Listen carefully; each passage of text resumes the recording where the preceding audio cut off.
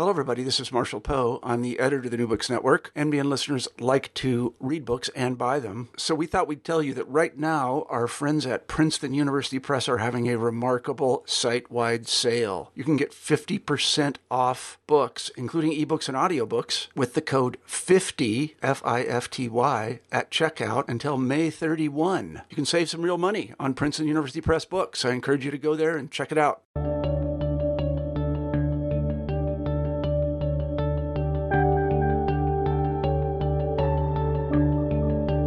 Hello, everyone, and welcome back to New Books in History, a podcast channel.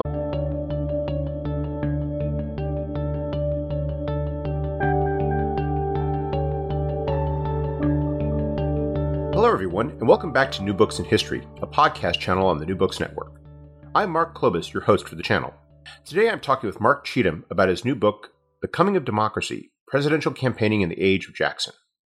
Mark, welcome to the show. Thanks, Mark. I was wondering if you could start us off by telling us something about yourself. Well, I am a professor of history at Cumberland University, which is located about 30 miles east of Nashville in a small town called Lebanon. I have been here since 2008, and I was an undergraduate here, so I had the opportunity to come back and teach in my alma mater, which has its benefits and challenges. And then I'm also the project director for the Papers of Martin Van Buren here at Cumberland. So what was it that led you to write this book about presidential campaigning in the antebellum era? After I finished Andrew Jackson's Southerner, which is a previous book, I was looking for another project, of course. And one of the great things about being a senior scholar, which is still hard for me to imagine, but one of the great things is that you can kind of pick and choose what you want to do. And I've always been interested in Jacksonian politics, and I've written about it and around it. So I wanted to look at the 1840 election. It had been probably 50 years or so since a book had been published about the 40 election. And so I approached Johns Hopkins with the idea, got a contract, and then as I started to research and write, the manuscript developed differently, and I decided that I would expand it to look at not just the 1840 election, but the period between 1824 and 1840, and look at how presidential campaigning changed during those years, with 1840 sort of being the crescendo of that period and the changes that were going on. So it was it's interesting because this project did not develop like others I'd done. With other projects, I had a very clear idea of what I wanted to do, and this one changed as I was progressing, but I think it turned out okay. It's a very interesting book because there are books out there about presidential campaigns and presidential elections during this period, and there are a lot of artifacts and popular recollections about this era. We talk a lot about Tippecanoe and Tyler too and so forth. And what I thought was fascinating about your book was how you basically take these two strands and really connect them in such a way to show how one was helping the development of the other, how presidential campaign was evolving with all of these new mediums and these new tools, and how these were helping to reshape the whole concept of presidential campaigning during this era. Yeah, it's funny because I didn't intend to do this, but again, as I progressed, I think I realized this was happening. I was doing a couple of things with the book. I was taking sort of a top-down view, sort of a big picture view of what's happening in terms of development during these years, but also looking at it from the bottom up.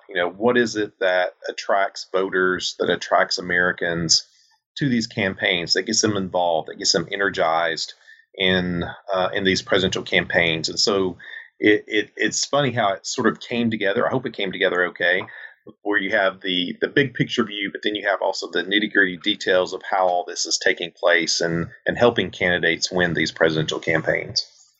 In your book, one of the things you do to illustrate what's going on is you contrast this era of campaigning from the mid 1820s to 1840 with presidential campaigns that preceded it. I was wondering if you could start us off by explaining what presidential contests were like prior to the 1820s. How were presidents chosen during these elections, and how did they go about the process of winning votes and winning offices during the late 18th, early 19th centuries? Yeah, it was a very different time in a lot of ways, and I'll just highlight some of the differences. One is that prior to the mid 1820s, many state legislatures cast their state's electoral votes for president, and so we're used today to voters voting and then that transforming into electoral votes directly. But that was not the case in many states during this period. And so state legislatures were very important. And so you would have voters who would elect state legislators who would then cast the state's votes, but it wasn't a direct connection between the voter and the electoral votes. So that's one difference. A second difference would be that presidential candidates were chosen, at least from about 1800 on, were chosen by congressional caucuses. So you have groups of congressmen who would come together. They would decide, we want to put this person forward as our party's candidate. And that is how you would have candidates nominated. And again, that's very different from what we're used to today with our primary and caucus system that seems to last longer and longer every election cycle. And then a third difference, would be in the way that candidates approach campaigns. So prior to the 1836 election, you don't have presidential candidates engaging directly with voters. They're not holding rallies. They're not, crossing the country in a whirlwind tour to try to drum up support. They do have some contact through correspondence, through written form, but it's really the expectation was that candidates would sit back and people would work for them, but the candidates themselves were not supposed to engage directly with the voter. And so you have this system prior to the Jacksonian period in which candidates are removed from the populace. Really, the election, the selection of nominees is removed from the voting populace, and the candidates themselves are removed. And so what the Jacksonian period does is it starts to bring the voter and the candidates much closer together in these presidential campaigns that turn into pretty raucous affairs. So what exactly changed in the 1820s to bring this about? Are we talking about a change in was it sparked by how the candidates presented themselves? Was it sparked by any changes in the electorate? What brought about the transition that you then, talk about in terms of the consequences of in your book? So there are a couple of things going on. One is that in the 18 teens and then the early 1820s, you have states changing requirements for voting. And so many states prior to this period, had requirements for voters to own property or to pay a certain amount of taxes annually. And so many of those restrictions are lifted. And all of a sudden, in the mid-1820s, between 1824 and 1828 in particular, you have this explosion in terms of available voters, newly qualified voters who are able to cast votes for president.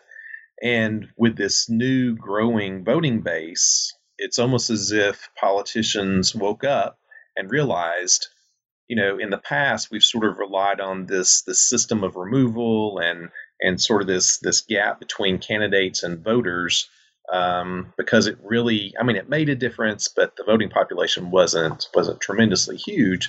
And now all of a sudden, the voting population almost doubles. And so we have to find ways to energize these voters and connect them to our candidates and connect them to our campaigns. So I think that's part of it.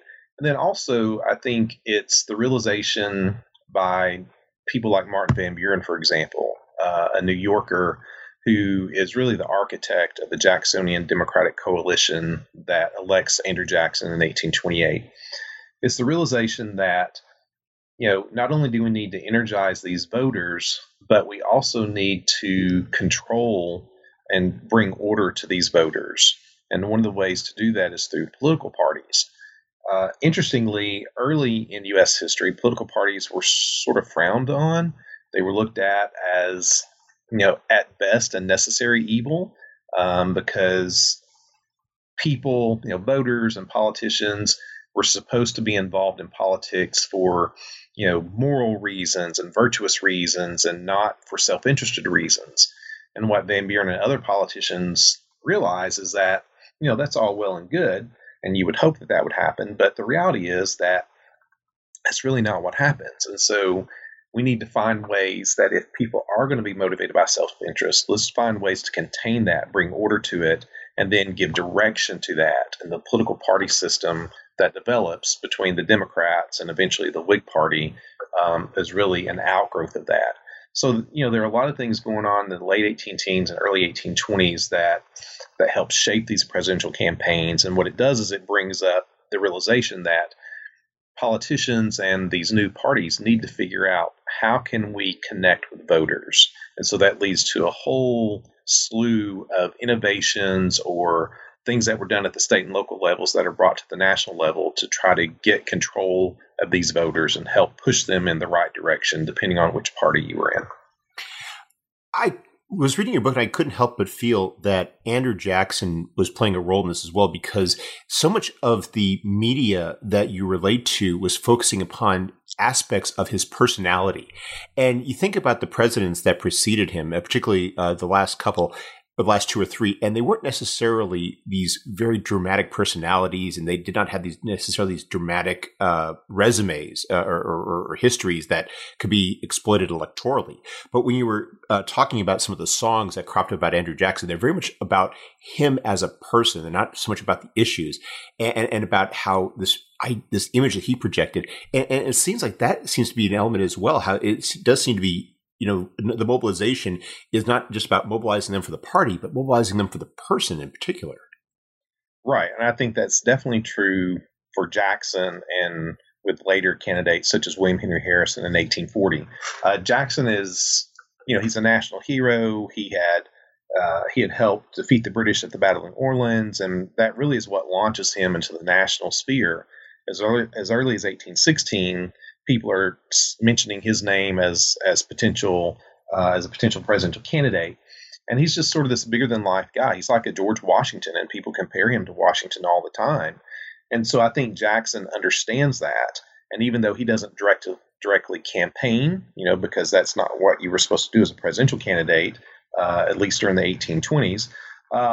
What Jackson does do is he is working behind the scenes with the men close to him, men like John Eaton, William B. Lewis, and others, to ensure that they are crafting and fashioning a campaign that uses his image to galvanize voters. I think this is very clear that in protecting his honor, protecting his character, protecting his name, he is not just doing that to defend himself, but also because he wants to project a different character, a different name, a different image that will appeal to voters. And it's interesting because Jackson also, following the 24 election, which was a very contested election, it had gone to the U.S. House, and the House had selected John Quincy Adams over Jackson. Jackson saw that as a betrayal of the will of the people, because he had won the most popular votes, the most electoral votes, the most states, the most regions. He just didn't have the electoral majority required to win in 1824. And so when he winds up not going into the presidential mansion, I think Jackson sees this as a betrayal of him personally, but also of the will of the people.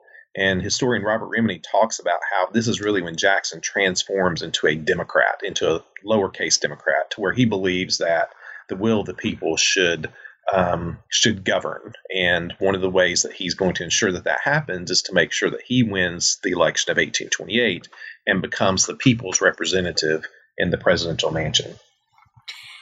That, of course, requires reaching out to the people in a way that so many candidates have not needed to do up until this point, as you were pointing out.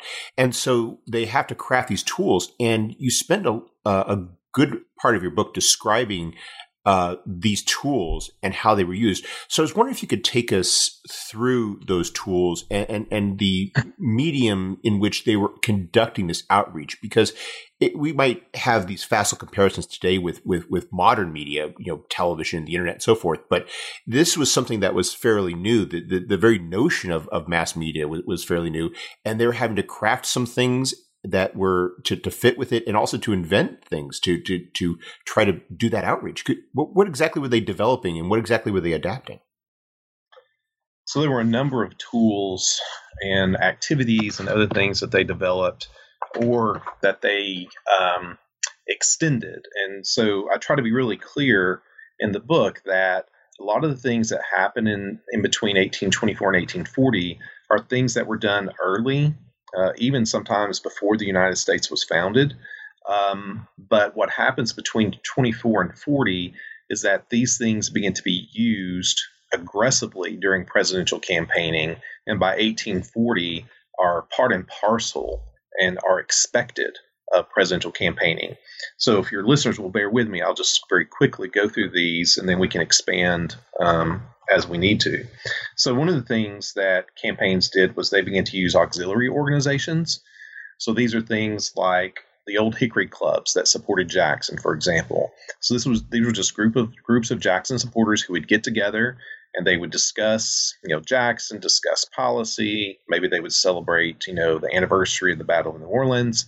But these are really ways that political parties could connect on a micro level with supporters of a particular candidate. Then you have material culture. So these are objects that you could wear, or that you could display that showed your support for a candidate.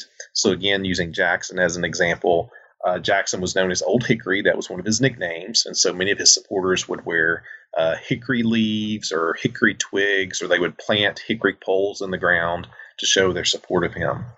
You have print culture. So this includes things like newspapers and campaign biographies and other types of printed media. You have visual culture. So political cartoons, for example, are a huge, huge part of this development of presidential campaigning.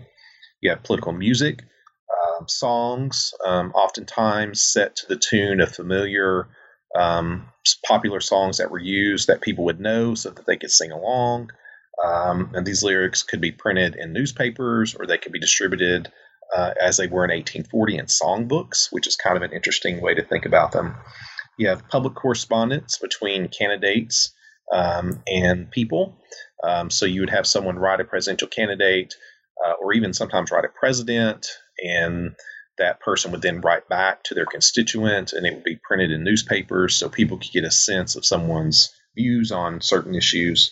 You have public events, which oftentimes were paired together with public speeches. So rallies, parades, at which candidates or their proxies were expected to give speeches indicating why listeners should support their candidate or their campaign. And then finally, you have women's activity, which is interesting because I think sometimes we have this misconception that women aren't involved in politics at this period because they couldn't vote, or if they were only involved in trying to get the right to vote. But the reality is that women's political activity was pretty prevalent during this period. And even though they couldn't vote, and oftentimes they were relegated to the sidelines at political events, they still have an important role to play in the politics of this period. And I think we have to rethink how we define politics. If we get away from thinking of politics as voting for office or holding office, think about politics in a more expanded way, then it helps us see more clearly how women were involved in politics. So that's sort of a quick overview of the different ways that presidential campaigns engaged with voters and ways that voters became engaged in presidential campaigns.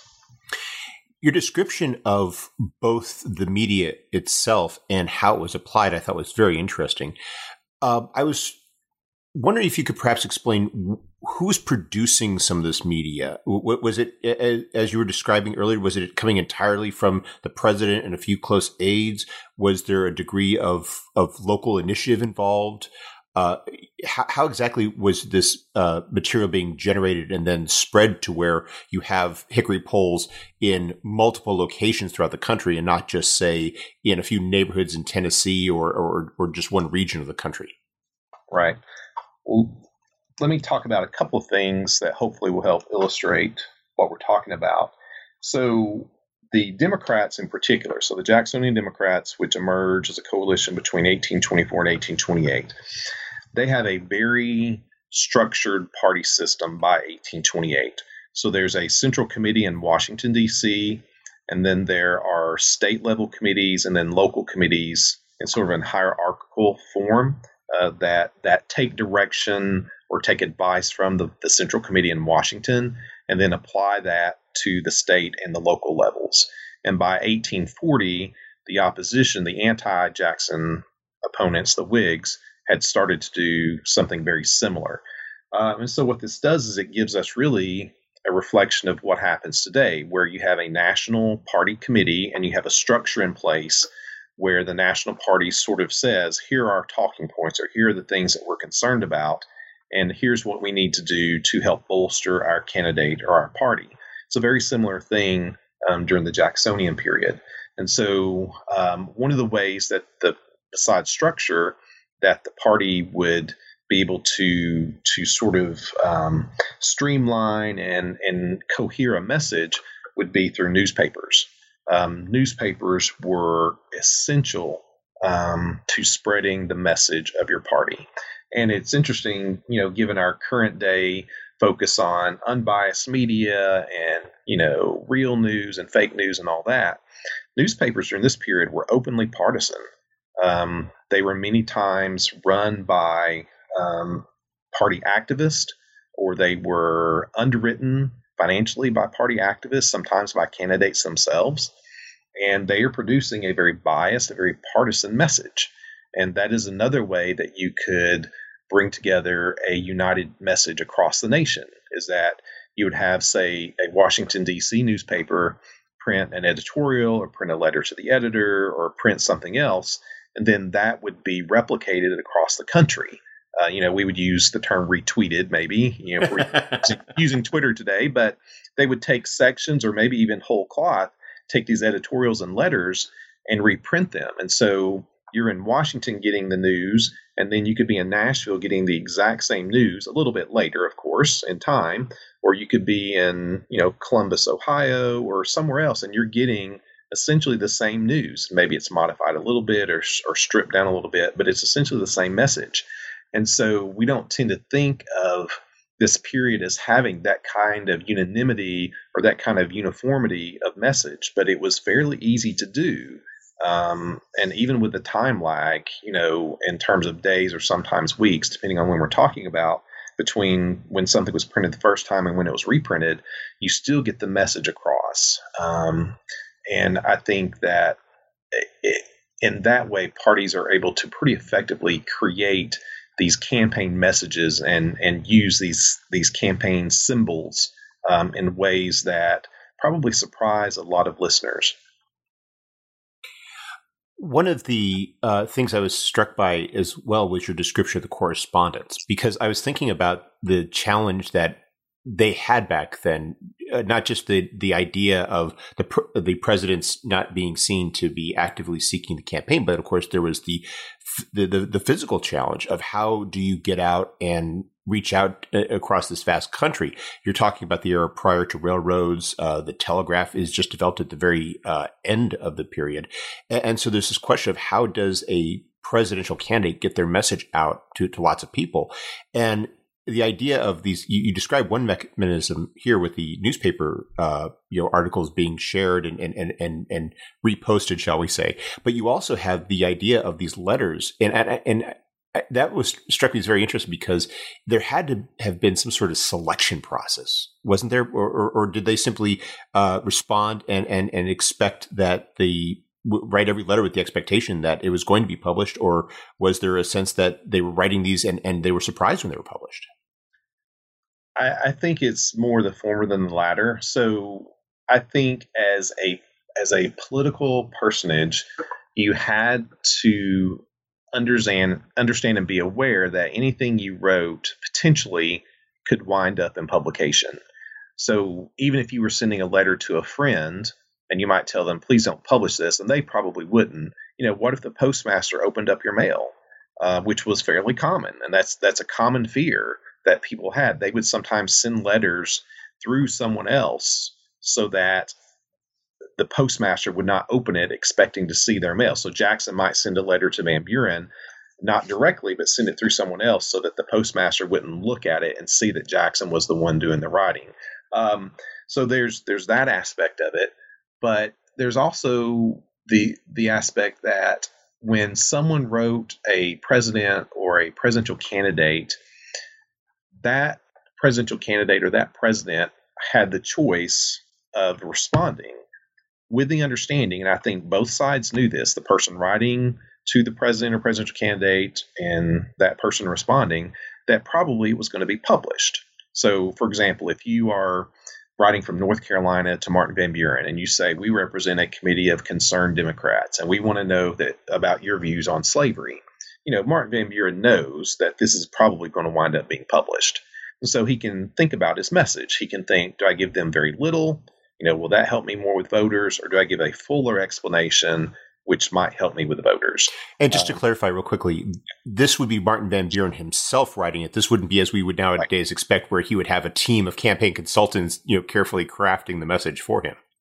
Right. Yeah. So working on the Van Buren papers, we have drafts of this type of correspondence that Van Buren wrote, and the draft is in his hands. Now, he may have had people in the room with him. He may have been bouncing ideas off of them, but it seems pretty clear in Van Buren's case, and I think also in Jackson's case, because I've looked at his letters as well, that they are personally crafting these messages. They're crafting these replies.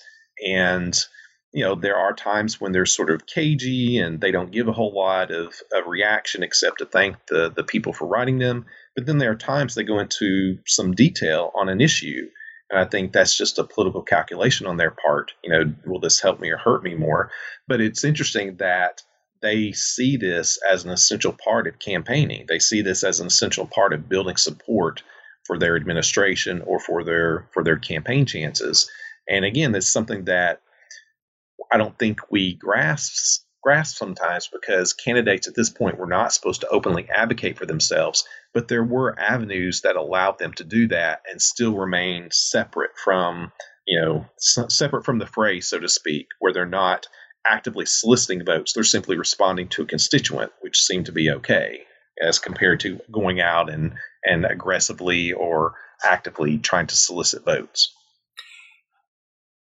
Another aspect that you talk about that I thought was really interesting was the notion of the broader popular culture, because you were talking about the newspapers and the correspondence, and those seem to be targeted towards what we might think of as a more literarily engaged audience. But you also describe these popular expressions for people who might not be as literate or might not be as engaged, but who suddenly are, hearing a song or seeing a parade. I was especially struck by the idea of these hickory poles, which would oftentimes, I was especially had to laugh at the one that was, you quote the person who talks about how it was standing there for years afterward. It reminded me sort of how sometimes you'll see, bumper stickers from, of the people on the cars from 3 campaigns ago, how it's just faded, but it's still there.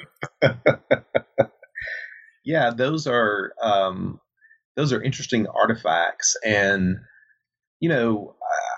I'm of two minds about some of those things. So, the things like the hickory poles, and there were buttons, and there are other kinds of paraphernalia, coins, and that sort of thing. That's sort of an easy way of engaging. It's sort of the minimal level of engagement. So I'll wear a button showing I support this candidate, or I'll, do this.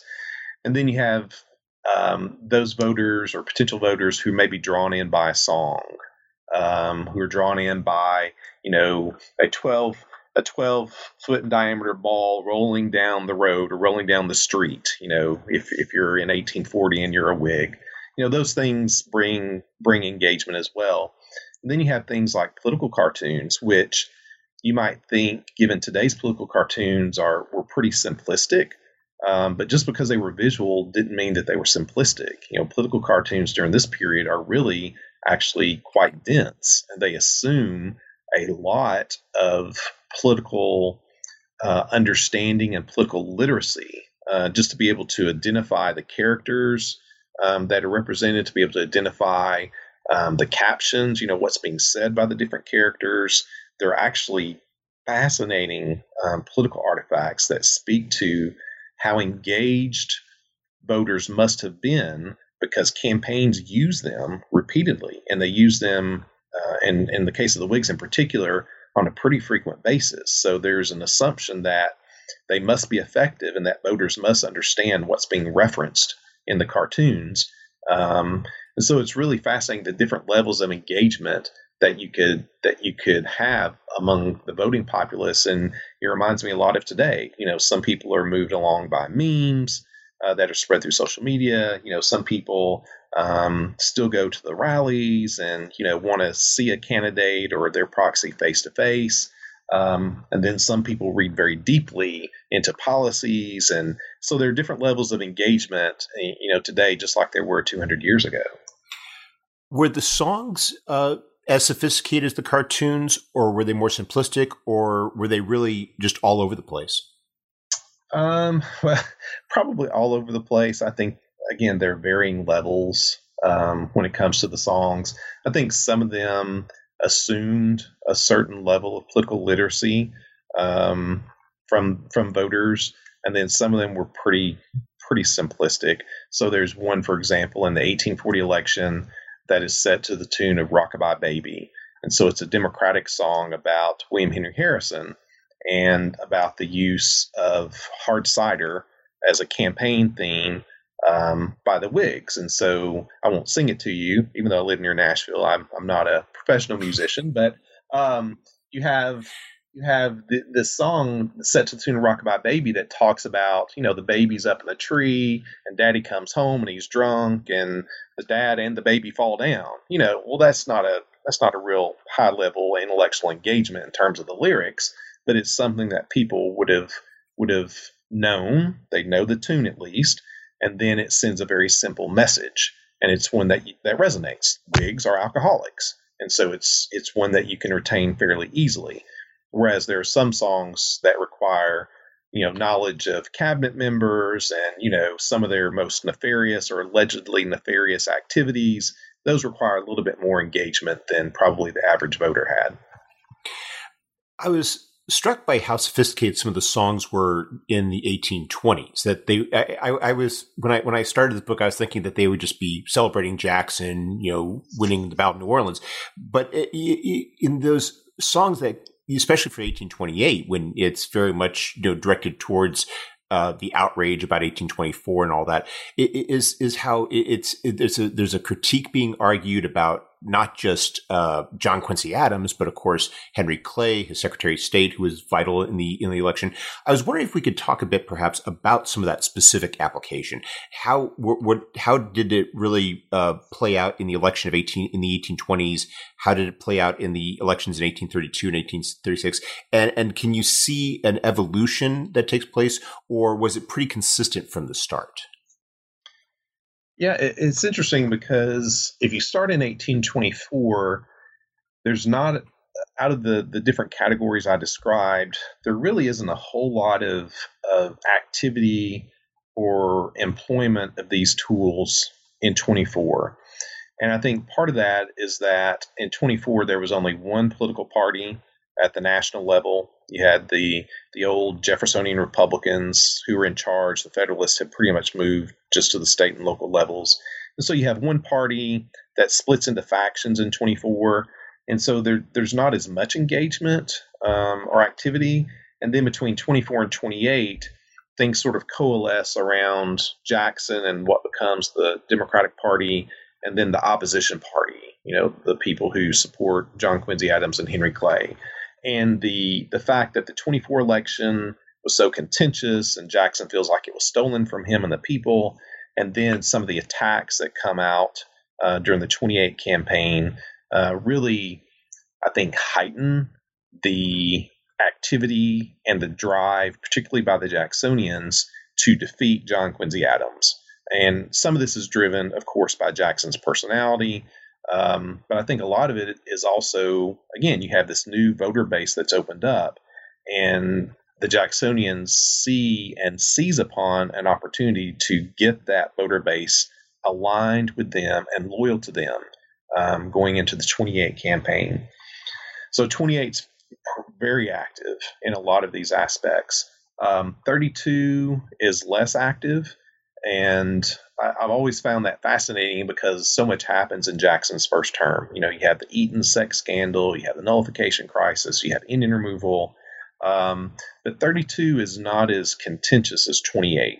And, part of that may just be the lack of personal attacks, like we had seen in 28.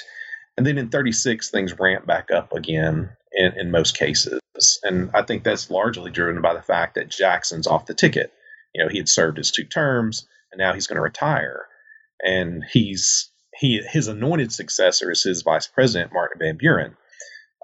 Van Buren, I'm project director for his papers, and so of course I have to love Van Buren. But most people don't have really strong feelings about Martin Van Buren. But at the time they did, interestingly enough. But even then, Van Buren is not Jackson. He's not as polarizing a figure. And so a lot of the discussion in 36 is more about Jackson and his legacy than it is about Van Buren and what he's going to do. And it reminds me, and other people have made this comparison, it sort of reminds me of Ronald Reagan and the first Bush. Ronald Reagan, 2-term president, sort of a polarizing figure, larger than life. And then his VP comes up for election, and he doesn't quite measure up. People aren't as interested. And this, to me, it kind of strikes me as a good analogy. And so 36 is more interesting than 32, but it's still not quite 28. And then by 1840, the Whigs, who had formed right toward the end of Jackson's second term, the Whigs have figured out, if we're going to defeat the Democrats, if we're going to get into the White House, if we're going to become the majority party, we've got to do something. And so why don't we steal a lot of the good ideas that the Democrats had, and not only steal those ideas, but perfect them. And they do. I mean, the Whigs in the 1840 election are remarkable in how they take a lot of the ideas that the Democrats had sort of played with, and they use those and perfect those in ways that the Democrats, I don't think, even imagined. And what's also interesting about 1840 is that not only do the Whigs take these campaign tactics and these ideas that have been developed over the preceding couple of elections, but they also pair that with the Second Great Awakening and the religious revivals of the Second Great Awakening. And other historians who are much, much better than I am have talked about, how the Whigs in 1840 really meld politics and religion and turn political rallies, for example, into really shadows of religious revivals, where you go to a political rally and it looks and feels very similar to a religious revival, and you come away with it with almost a religious experience, to where you believe that if you don't vote Whig, if you don't vote for William Henry Harrison, then the country could come to an end. And so there's this direness and this urgency that accompanies the Whig campaign in 1840 that attracts voters and that gets voters on their side, and of course helps William Henry Harrison win and defeat Martin Van Buren in 1840. That's interesting, because the direness that you just described isn't what we today popularly remember about that election. We think of it more as, Tippecanoe and Tyler too, the Log Cabin campaign and so forth. It seems that in some ways it's almost a disconnect. That you're talking about the direness on the one hand, and yet this celebration of a common person in a way that almost you mentioned this in your book, is almost oftentimes jovial and happy about it. Maybe we should spend a bit more time with the 1840 election. What was going on in the country at the time, and what was leading the Whigs to embrace these methods? Was it just a matter of success, or did they feel that they had a candidate for whom it really worked? Yeah, so I guess let's deal with the context first. So Martin Van Buren did win the 1836 election. He comes into office in March of 37, and within weeks, the United States is plunged into the worst economic depression that it had ever faced. And that will be what we call the Panic of 1837. That will abate by the end of the year, and then will reemerge, and actually there'll be a worse depression that begins in 1839. So the economic context is one in which people, Americans, feel like they're experiencing this great economic upheaval, and Van Buren isn't really responding like they hope he would. He's not signaling that he's going to do anything to help relieve their economic pain and the discomfort that they're feeling. And that's somewhat unfair, I think, because in the 1830s, presidents and the national government just didn't intervene in the economy like they would today. But that doesn't mean that Americans didn't still feel that, and that they didn't still think, surely, there's some relief that should come from somewhere. So if you think about the economic upheaval that Americans are experiencing, the dissatisfaction with the way that Van Buren and his administration respond to that, then you can understand why they might be looking for an alternative. And so I think Whigs realize that they have a golden opportunity here. You have a president who's not as popular, not as charismatic, who is not responding to the needs of Americans, and you have, again, the context of religious revivals and all that sort of give them the ammunition to use against Van Buren. And so to defeat Van Buren, they need somebody. They need a candidate who can attract voters. It can't just be about the campaign tactics. You have to have someone who's attractive. And so the Whigs don't nominate who most people expected. They don't nominate Henry Clay, the great statesman from Kentucky, who had run and lost against Jackson in 1832.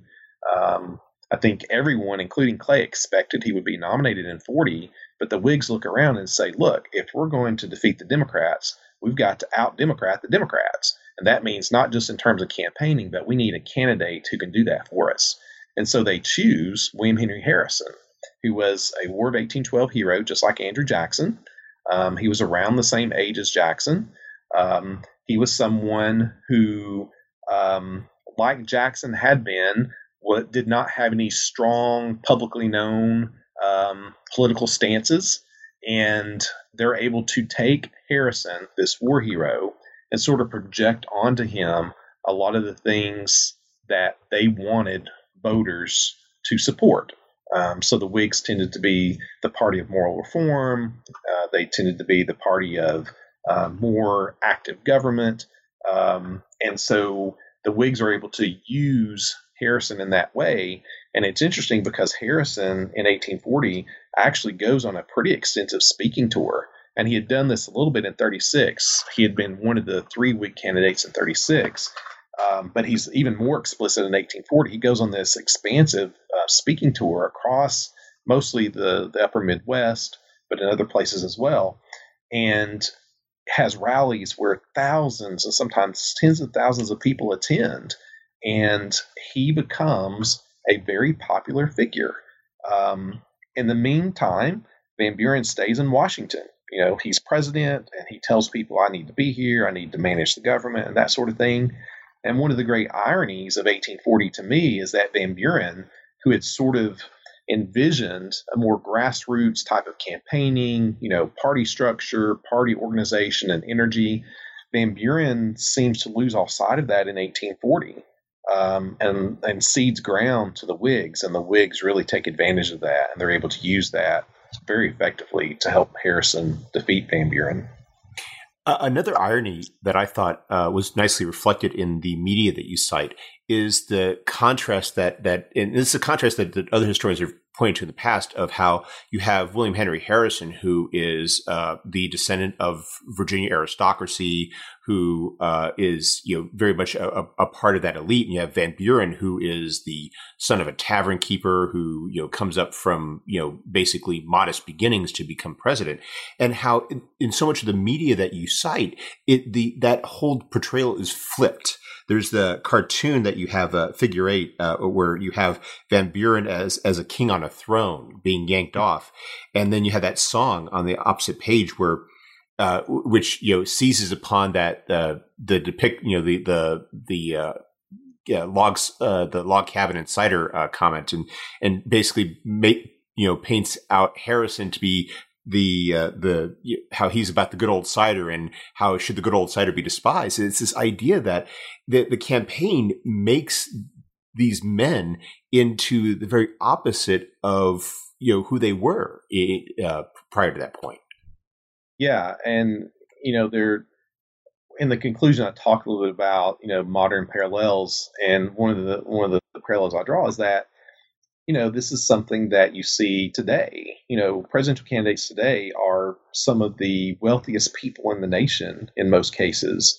And yet they and their campaigns try to portray them as just average Americans, and it's fascinating that during the Jacksonian period, you see that happening where, as you described, Van Buren comes from a pretty common background, yet he's portrayed as this elitist who can only live in a White House that has the fanciest of decorations, and the fanciest of furnishings, and has to ride around in a carriage with footmen and that sort of thing, has to wear the best clothing. And then Harrison, who's actually the wealthy one, who actually has a mansion, is portrayed as a farmer. He's just a common farmer who's out in the fields plowing.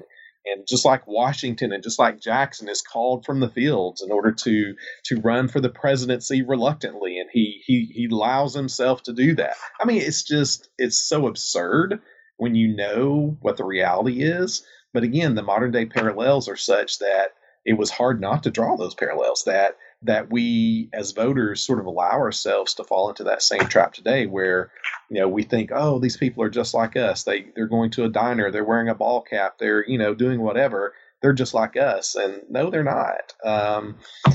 Anyway, so it's really fascinating. And it's so ironic, again, that Van Buren and the Democrats let the Whigs drive that narrative and don't do a whole lot to counteract that effectively. I'd like to stay with the modern parallels for just another minute, because I was thinking about how when you end the book and you talk about it from the standpoint about how you have this population of eligible voters, which is smaller as a percentage than it is today, but it is this sense of you point out how ultimately this is about trying to compel them or to woo them in a way to get them to vote for your candidate, irrespective of the actual engagement. This goes back to a lot of the media you cite, which is about representing issues in a certain way or portraying people in a certain way that may not necessarily be accurate, but is very much about, trying to win that over. Do you find that there is a lot that this era can teach us today that can help us to better understand the whole process of presidential campaigning today? I do. I think, if you look at the activities and tools that they used, there are parallels in terms of, we talked about political cartoons, for example. You can see memes today. Social media memes are very, very much fill the role of political cartoons, I think. The idea of celebrities using their music or other things to support a candidate, that was something that happened, 200 years ago as well. But going back to something you said, I think it's interesting how, yes, there was a smaller voting pool or eligible voting population at this point, but the engagement was so high. In 1840, you have over 80% of the eligible voters casting a vote in that election. And as I mentioned in the conclusion, if we get close to 60% today, of eligible voters who vote in a presidential campaign, we're ecstatic. Oh, the voters are so energized. They're so enthused. And so that, that led me to think about this, and I'm not sure I have a conclusive answer, but let me think about, what is it? What is it about, the 19th century and campaigning in the 19th century that compelled people or drew people into vote that we can't seem to replicate today? I don't think it's just we have so many distractions and that sort of thing. I think partly it's the feeling that voters had that their vote mattered. There wasn't the cynicism attached to government that we might have today that comes out of the Watergate era, primarily, I think. And so it's not just that voters felt like their vote counted, but parties made them feel like their vote counted. And I'm not sure that, despite the rhetoric, I'm not sure parties do that the same way today. And I'm not sure how to articulate that. But it's just a sense that for many voters may feel like parties today just want them to vote for the party's benefit, not for the voters' benefit, if that makes sense. And whereas, 200 years ago, because parties were still sort of in their early form, I think voters maybe felt like they had more agency over the direction and shape of the party than they do now that they're institutionalized. Hopefully that makes sense to listeners. I'm still kind of processing this as we're going through the election cycle right now. Well, we've taken up a lot of your time, but before we go, could you tell us what you're working on now? Sure. I am, on a daily basis, I work on the papers of Martin Van Buren. We are transcribing and putting online his papers. We have about 13,000 documents. And so listeners can visit our website, vanburenpapers.org, and see our work there. And then on a personal level, I'm also writing a book on the 1844 presidential election, which is James K. Polk versus Henry Clay. There's a smattering of other candidates as well, like Joseph Smith, the founder of Mormonism, and James Burney, the Liberty Party candidate. So that'll be my next project, and hopefully, I wish it were going to be done in time for the 2020 election, but it probably will be done in the early 2020s. Well, it sounds like a very interesting book. I don't know there are too many books out there on the 44 campaign. Yeah, there aren't. Well, Mark, thank you for taking some time out of your schedule to speak with us. I hope you have a wonderful day. Yeah, thank you, Mark.